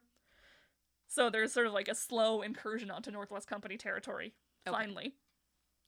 And incredibly, we actually do have an account of what happens next from a speech Peguis gave okay. many, many years later. So we are in 1817 at this point, or nearing it. Peguis gave this speech in 1863, a year before his death. So I'll be interspersing the speech with interviews and like whatever else we have. But Alex, I sent you the speech. Okay. This is the whole thing from Peguis's perspective. All right. Cool. It's not often we get a primary source that's kind of that thorough and specific. Oh, I know, it's exciting. Nice. Okay. As soon as the fighting was over, the report came that Lord Selkirk had arrived at Fort William. The ensuing winter, I called together all the Indians round here, those at Red Lake, at the Manitoba, and at the mouth of the Red River. I also invited the Crees on the upper Assiniboine. Come, said I, assemble here, come and listen. This great man cannot be coming for nothing. A large multitude had gathered here early in the spring, when the Earl arrived with 30 canoes. The day after he arrived, about noon, he sent for us. There were many of us, and we left our tents at his call and marched to the place of conference. There lay before us tobacco. He said, "Friends, I salute you." Immediately after the salutants, a day was held for a council. 2 personages were appointed to meet us. On the day named, one great man arrived, the other did not. He said, "Let us do without him who did not come." But the other soon came. The great man I think he's referring to here is William Batchelor Coltman, who was in Red River to hear stories of the Battle of Seven Oaks, and he's the one who asked to meet with all of the leaders on Selkirk's behalf. And what they start talking about pretty quickly afterwards is how they want 2 miles on the side of the river either way, but there's a bit of a puzzle on how to measure it. Wait, who wants 2 sides? Selkirk does for the settlers. Okay. I mean, that's a big ask to be Yeah. like, we want all the riverland. Yes. Yeah. But also, how would you measure that? Oh, yeah, I see what you mean. Okay. Luckily, Alan Sutherland told me about how they measured that. Oh. And the other ways people have tried. Some were successful than others. No, but the oral tradition was how they determined that distance. And it was Mhm. hard back in those earlier days to determine how much land do you want. So in Toronto, they had a confusion going on there. So they call it a shotgun treaty. As far as the sound of a shotgun can go, that's as far as you go. And somebody says, well, let's do this in the winter time because sound travels further. Right. Yeah. And then somebody says, well, let's use my gun. It's louder than anybody's. Next thing you know, he says, let's use a cannon. Oh, well, gosh. So that was confusing. And just later on, in other treaties, they would actually lose existing landmarks. Mhm. But at that time, they brought in a horse. And they line up the horse along the Red River, and he says, as far as my eyes could see, under the belly of the horse is as far as you can go, which ends up Okay. being 2 miles. So that is how they figure out the 2 mile thing. Okay. I like the idea of how far you can hear the shotgun. Yeah. That's funny. So it's as far as you can see the belly of the horse. Yeah. Once it sort of starts disappearing. I think so, suppose. yeah. Yeah. Which is an interesting metric. And you can still kind of see the impact of that 2 mile thing today. Mhm. When we were talking to Negon Sinclair, he talks about that a little bit. So, Alex, do you want to kick us off again? All right. As soon as we had taken our seats, he said, "Friends, I have come to ask you about the lands, if you will give them to me. I do not want much. Give what you choose. Will you give me from as far from the river as you can distinguish the belly of a horse? It is to put settlers, people far off who have misery in their own country. This is why I want it. They will not trespass upon or spoil your lands that you retain outside of the limits I have named. I wish to put inhabitants upon it to cultivate the soil. I will endeavor to make the country like my own country. If I succeed and accomplish what I intend, there will be merchants and traders from end of the settlement to the other, who will furnish you with goods. They will be a little distance from each other, and you will have a chance of seeking out the best places for trading. All this I will do if we can arrange the land." There were 5 chiefs. I represented this district, the other districts. The Earl said to me, "Speak, you first. How much land will you give me?" I said, "I will speak last. Let the others speak before me." Kichiottawa, Grand Court Orsil, spoke first. He mentioned Riviere au Roseau. The Earl made no reply to this, whereupon the chief mentioned as far as Pemina. The chief said, "Yes." Then he appealed to Le Grand Noir, and asked what he would give. He said, "From Pemina to Red Lake." Then he turned to La Robe Noire, who said, "As far as Portage la Prairie." At this the gentlemen hummed among themselves for a little, and the end was a question from the Earl. "Is there no stream about there which you mention as a limit?" The Grand Noir mentioned, "Yes, there is La Rivière Champignon a little beyond." The Earl said, "There, that will be the limit." Then he asked Senna, the Cree chief, who said, "No, I do not want agriculturalists. I want only traders." The Earl said, "Do you think you will ever see your trader again," referring to the Northwest Company? "Never. He has done a bad thing. He has killed people." The Earl added, "Then do you not wish to get a load of powder, a knife, or a steel from settlers? Well, work diligently at the furs, and you will find a trader," meaning the HB Company. The nobleman then said to me, "Your turn. Speak." I said, "This is my place. How much will you give me for the part between this and the rapids?" "I will then go below that." He said, "A little further down, if you will." I replied, "Yes, I will give you to the bend of the river above Sugar Point. This point I like very much. I cannot part with it. It is for my children." This satisfied the Earl, and he said further, "Fear not. The people I plant here will not trouble your wild animals. They will merely work the soil. If they pass beyond the 2 miles limit, do not allow them. They have no right there. At present, we cannot conclude the arrangement, for I have nothing to pay you with. Let us leave the matter as it stands. I will come back, and then we will close the negotiations. I am in a hurry and cannot remain longer, but I will be sure to return. I want to go to the States to get cattle that we may eat. That is the meat we eat. Perhaps you may desire to get some of our cattle when you see them with the inhabitants here. But before I leave, I would like to give you something in consideration of the arrangement which is to be made when I come back. What would you like to have?" I said, "Powder is useful to the Indians, and tobacco they like. Rum, too, they would have." We got what we asked. When we were done speaking, the Earl said, "I want you to put your names to a paper to show in England what we propose to do." We all said no. Wait till you come back. He asked us again to sign, but we refused, saying it would be time enough when the arrangement was completed. The Earl said, "If your names were down, it would be easier for me to conclude the affair when I get back. Besides, your young men would see in the event of your deaths what you had proposed to do." So we consented. Our names and marks were put down. So by marks, they mean their dams, which we'll hear about in a second. In essence, what they're promising here is 2 miles of like stretches of land on the Red and Assiniboine rivers that go up and down past the forks in exchange for 100 pounds of tobacco per year. Mm-hmm. 5 chiefs signed the treaty: Peguis, Mosh, Lesenant, La Robe Noire, La Grand Noire, and then Premier, or Wakadot. And I think it's worth it to talk about intention here, because perspectives on land use is very different. And then Sure. I have Negon Sinclair talking about that here. When Lord Selkirk signed the Selkirk Treaty, he very much imposed a sense of ownership on the land, much similarly to what happened in 1763 when King George III looked out on North America, had just defeated the French in a great war called the 7 Years' War. And the King George III looked out on the land of North America and said, "Everything is now mine. I declare it." And he made a famous royal proclamation, which said that all the land is mine. And he said that, people can live on those lands, which are my lands, but they can sell the land or their rights to that land, or what's often now referred to as title. They can sell the title to that land to me when I arrive. In fact, there's no choice. They have to sell it to me at a price of my declaration. So it wasn't exactly like the way we would think of title. It would be title only according to how the king recognizes title. And this will be the subject of hundreds of Supreme Court battles over the next 500 years or so, or 300 and 250 years, anyways. And so Indigenous land title is much different than that. Of course, we don't have a sense of ownership in the same way. And so when Lord Selkirk imposed on the Selkirk Treaty to say, well, all this land 2 miles on the side of the river is all mine or ours, non-Indigenous peoples, Peguis didn't think of things that way.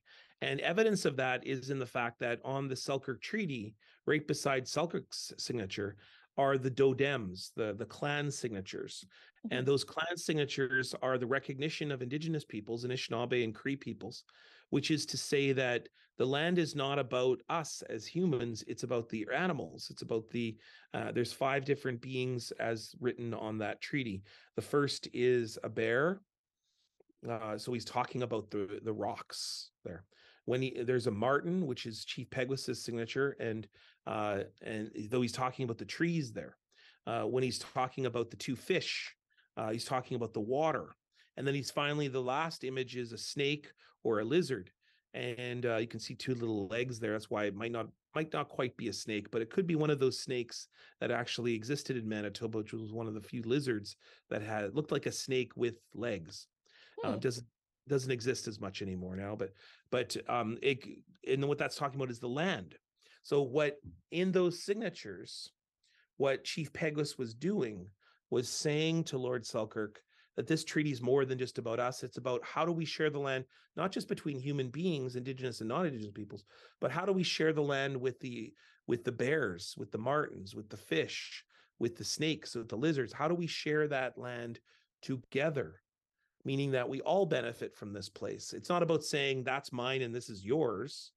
It's saying this is all of ours. And how do we share and live together in a reciprocal, meaningful way? And then the tobacco payment might not seem like a whole lot, but Sutherland talks a bit about how important that is too. And they said this agreement will be renewed every 20 years or 21 years. All they're just asking, and this is what people don't understand, the importance of tobacco is.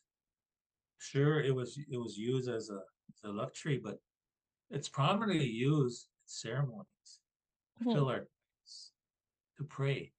And I forgot the amount they were giving, but they're gonna give £100, I think, to each band every year. So for a while there, all you have to do is go to any local Hudson Bay company and receive that every year.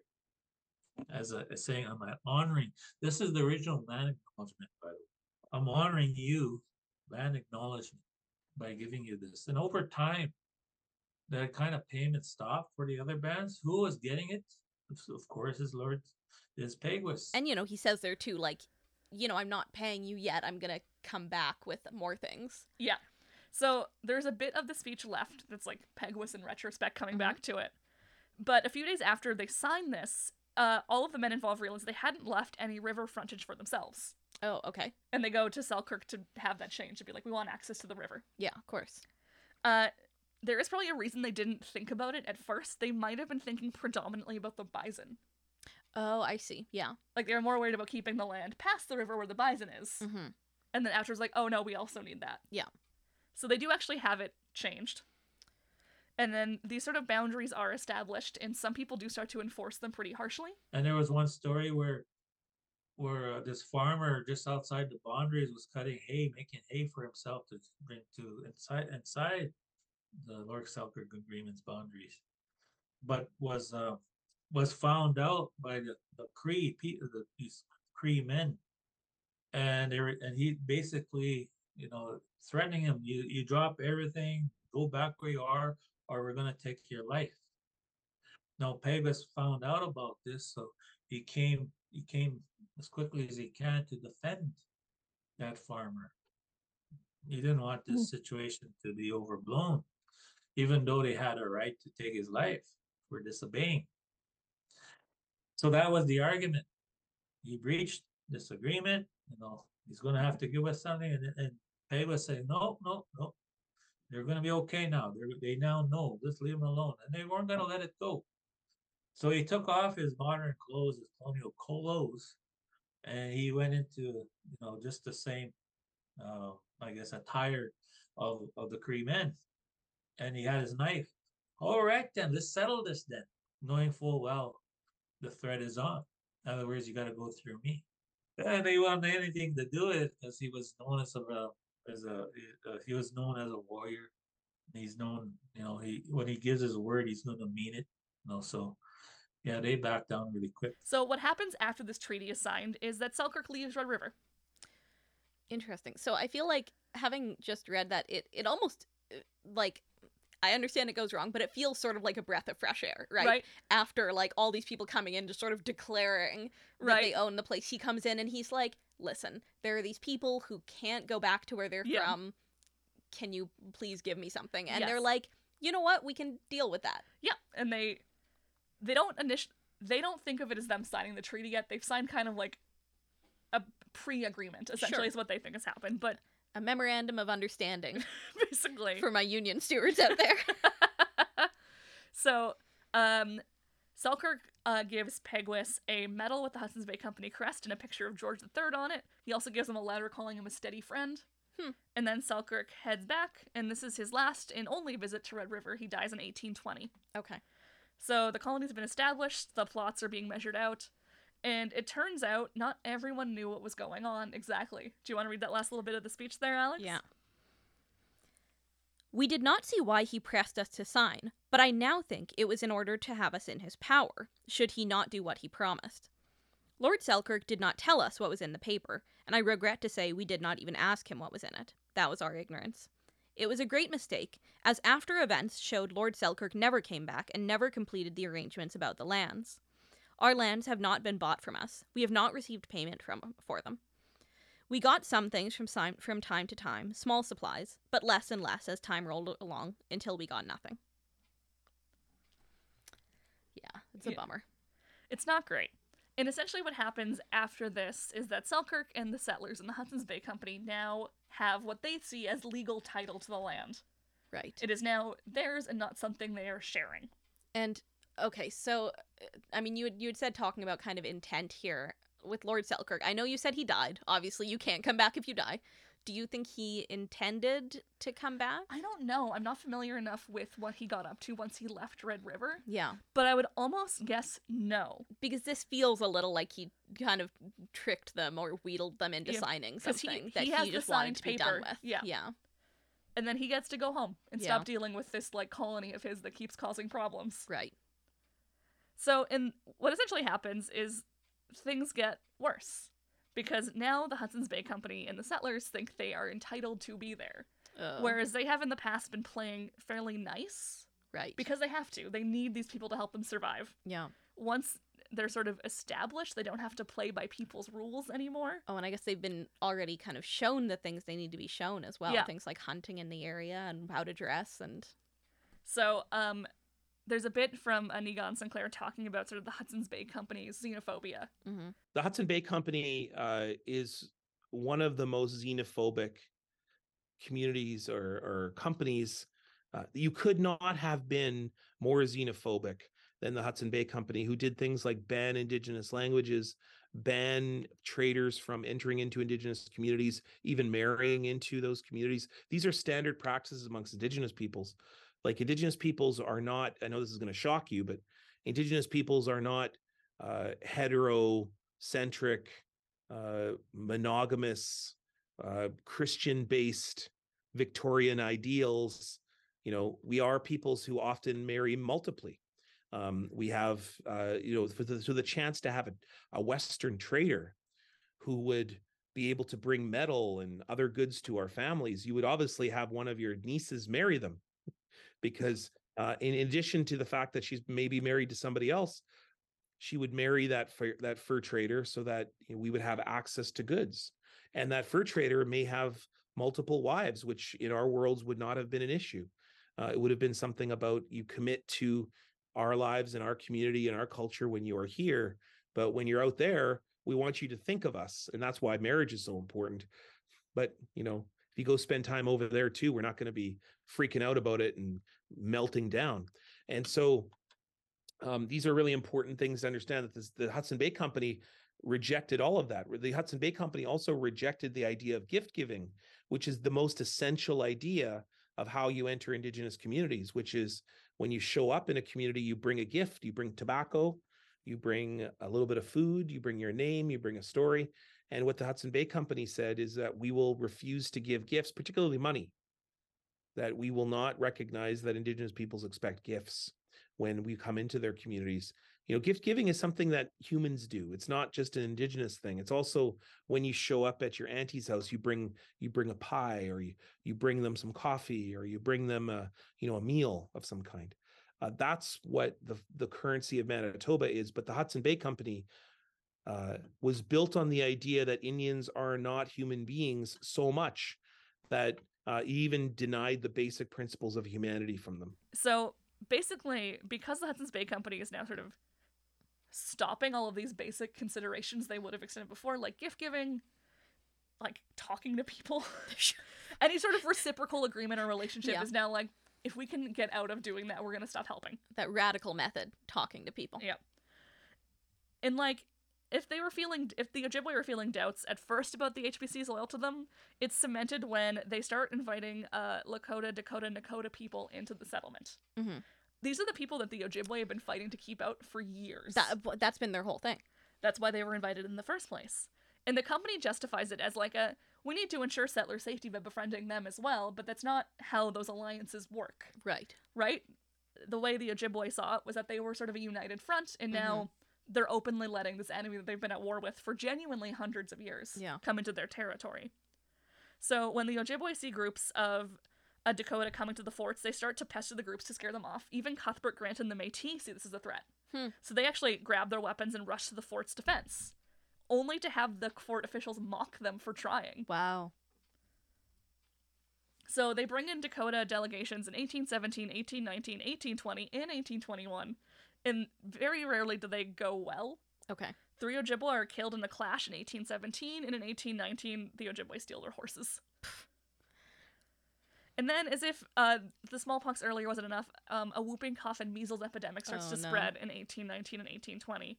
The Ojibwe were not affected as badly as the Cree and the Lakota. Somewhere between 25 to 40% of their men died. Wow. Oh, God, that's so many. There were deaths among the Ojibwe at the Forks and on the eastern side of Lake Winnipeg, but we don't actually have those numbers.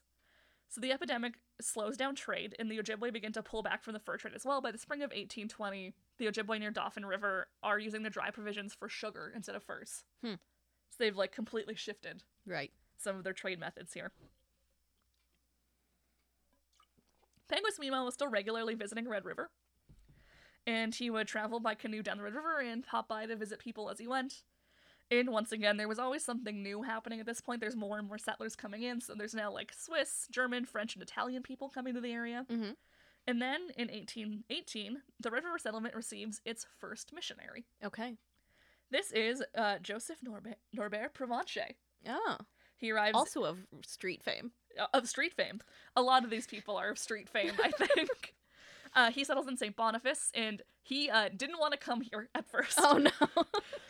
Apparently, when he was given the appointment, he objected, saying he didn't have the knowledge, he had no ability to speak English, he had a painful hernia, and an outstanding debt of 250 pounds. That's that's so many reasons, and they still made him come. They still made him come, and he establishes a mission in St. Bede. Okay. Their goals were, so the goals, according to Bishop Plessy's instructions, were to convert the Indian nations scattered across the vast country and to care for the delinquent Christians who have adopted the customs of the Indians. Okay. So they're coming here with pretty explicitly colonial goals, Yeah. which is how that's all gonna go Sure. for every missionary group that comes to Red River. I mean, that's that's what missionaries are. Yeah. Fine. So we're gonna jump ahead a bit to the fall of 1820. It's a cold October morning. Peguis is in Netley Creek with his family and his band, and they have a visitor. It is a small Englishman paddling into town. He introduces himself as Reverend John West, Okay. a Protestant missionary coming to Red River to establish a school to educate Indigenous children. Uh-oh. Yeah. So Peguis welcomes them to camp, and they talk of apparently the uncleared stumps of brushwood, Oh. and then also Lord Selkirk's recent death. And then, in the boldest move of all time, West immediately asks Peguis if he would like to send his kid to West's school. He's like, I'm a strange man who's just arrived in a canoe. I'm not from here. Yeah. I know nothing about you. Can I have your children, please? Peguis says no. But yeah, yeah. Good. And then West heads further south to Red River, spots all of the, clusters of small houses, and he notices a unfurnished building that's the sort of functioning Catholic church across the river, so that's where Provenche is. Mm-hmm. West has a hard time fitting in. Okay. The Scots don't like him because he doesn't speak Gaelic. Okay. The fur traders don't want English customs forced upon them at all. Okay. They've sort of adjusted to a very different set of social rules. Sure. And the indigenous people don't really buy into the pitches that he's giving of, I can improve your way of life if you give me your children. No, that's weird. Don't come into places where you don't know anyone and start asking people for their children. So, he's not making a lot of friends. But he starts building a school and a church where the present-day St. John's Cathedral sits. And then, in the following winter, Peguis meets West once again. This time he gives him some dried surgeon. And then West and Peguis continue to sort of talk off and on for years, and most of their arrangements seem like West will come in and be like, can I have your kids this time? And then Peguis says something to the effect of, no. Yeah, I mean, it gets a little less weird now that he's actually got a school, I'll say. But it's weirder the longer he tries. It is. There's a flip side too, where sometimes Peguis will come to visit him and say, hey, I, need help with this. Yeah. Also, I don't agree with most of your viewpoints. Oh. These two didn't really seem to get along. Yeah. They would, work together, but every time West is like, Peguis came to visit me, here's all the things he told me he didn't like about me. Peguis seems like someone who was willing to sort of get along with people who he didn't agree Who with. needed to, yeah. So, on a much higher level, after years of feuding, the Northwest Company is starting to run out of money by 1821. They're faltering a little, and the Hudson's Bay Company swoops in and buys them out in kind of a hostile takeover. So in 1821, the conflict between the two companies stops in Red River, finally. And it gives the Hudson's Bay Company a monopoly. Yeah. They appoint Governor George Simpson to the area, and we'll hear more about him next time. Yep. And the Red River of 1821 is predominantly Métis. There's 12,400 residents across 24 parishes, 9,900 Métis people, 1,000 First Nations, and 1,500 Europeans. And now a handful of missionaries slowly coming in across the 1820s. This merger causes a pretty considerable loss of employment for the Ojibwe, Métis, and Freemen, and a rise in prices. Oh, yeah. And additionally, there is now the Council of Assiniboia founded to impose laws, notably European laws in the plains, that don't know about these laws and don't particularly care about them. This brings in a legal system, policing, and a militia. Members of the council are all members of the Hudson's Bay Company, so they're all loyal to the HBC. And the HBC starts imposing tight credit limitations on what's being traded at the forks and what they're willing to give. And they start pushing the Ojibwe to the back of the line. Oh, okay. And they stop giving ceremonial gifts. So what happens for a lot of sort of the people that signed the Selkirk Treaty is that the gifts stop pretty quickly. Peguis gets them a bit more consistently for longer, but he is around the most often. Right. Because he's in the area the most. So some of the Ojibwe are pretty unhappy with how things are developing, and they start blocking passageways. They set fire to the plains to keep the bison away from the river. And at one point they arrive at the company's fort, and the forks with their faces painted black. as a like symbol that their relationship is dead. Wow. And in the area on the Forks, we have the settlement of Red River. We've got a new church now, St. John's Anglican Church, founded by John West in 1812. And in the fall of founded by John West in 1822. Okay. We went back a whole decade there. In the fall of 1822, Peguis sees West once again. And this time West comes bearing a proposition. Guess what it is? Is it to take his children? Yes! He asked for Peguis to speak to families in the community about educating their children, and then asked to have 2 of Peguis's kids. And tries to spin it to Peguis as an act of love for them. Okay. Peguis says he might consider sending 2 of his kids to the school in spring, but first he has a question.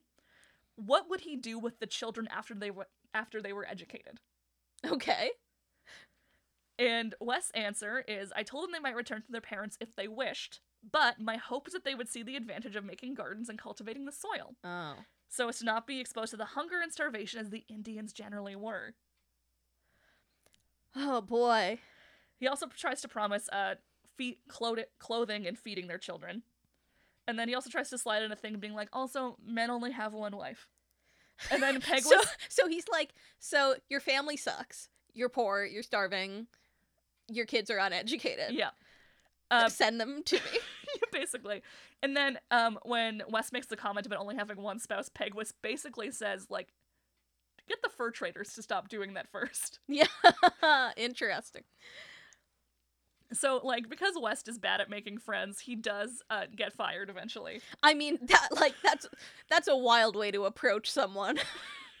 Yeah, he's not great at it.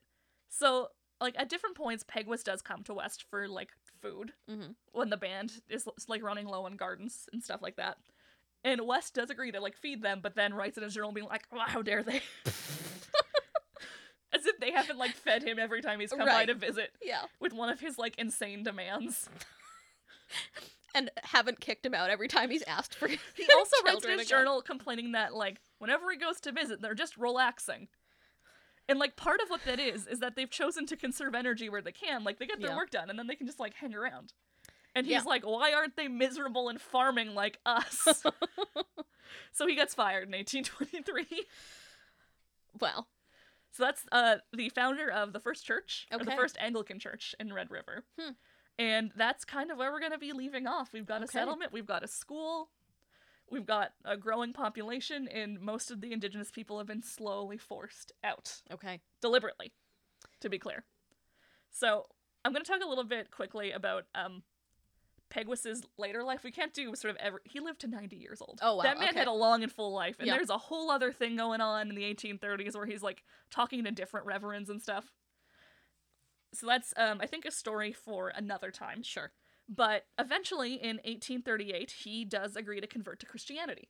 He adopts the name William King, and his sons take the surname Prince. Not all of his sons convert. Some actually, like, staunchly refuse to. And one of his wives converts and becomes his, like, legal Christian wife. But then he spends a lot of the rest of his life trying to talk to the Hudson's Bay Company and protesting what he sees as violations of that treaty. Wow. So he, like, writes to the Queen and the King. He's writing to, like, advocate societies in England. And then in 1863, he gives that speech to the people at Red River. When he comes to town that year, everyone notes that it's, like, odd. He's come out so far. He is, at this point, in his 90s. Wow. And he tells everyone about his perspective on that treaty. And it's very, very cool that we got to hear that today. Yeah. But this is sort of the state of Red River at this point. Peguis is back at Netley Creek. He's fending off reverends left and right. And there is kind of a town now run by the Hudson's Bay Company. And we're going to hear a bit about how that town developed and grew and a sort of schism in the colony next time. Yeah, well, next one's our scandal episode, It isn't it? is. Yeah. It's Sarah Ballenden and the Foss Pelly scandal. Yeah. It's a good one. Yeah. It's a fun one. So I've covered a lot of ground in this episode, so if you want to check things out for yourself, you can check out Donna Sutherland's book Peguis, A Noble Friend, The Ojibwe of Western Canada by Laura Peers, and The Northwest is Our Mother by Jean Tellier. These are the main sources I used for the episode, and they're all worth checking out. Thanks so much for Nigan and Alan for speaking with us. It was greatly appreciated. You can check out check out a write-up for this episode in the Winnipeg Free Press, and we want to thank the Manitoba Historical Society for their support. If you want to support us, you can check us out on social media, One Great History on Facebook and Instagram, and number One Great History on Twitter. You can support us on Patreon at patreon.com/One Great History. We've all got fun bonus episodes, post-episode discussions of these, so if you want to hear Alex and I talk about sources, Yeah. everyone's favorite thing. And sometimes like the things we didn't have time for. Yeah. And we'll also be sharing our interviews with Nigan and Alan at no cost. Yeah. Because we covered a lot of ground in those two that we couldn't fit in. They're worth checking out. And if you want to see our sources or any pictures, you can check us out at onegreathistory.wordpress.com. Thank you for listening. We'll see you next time.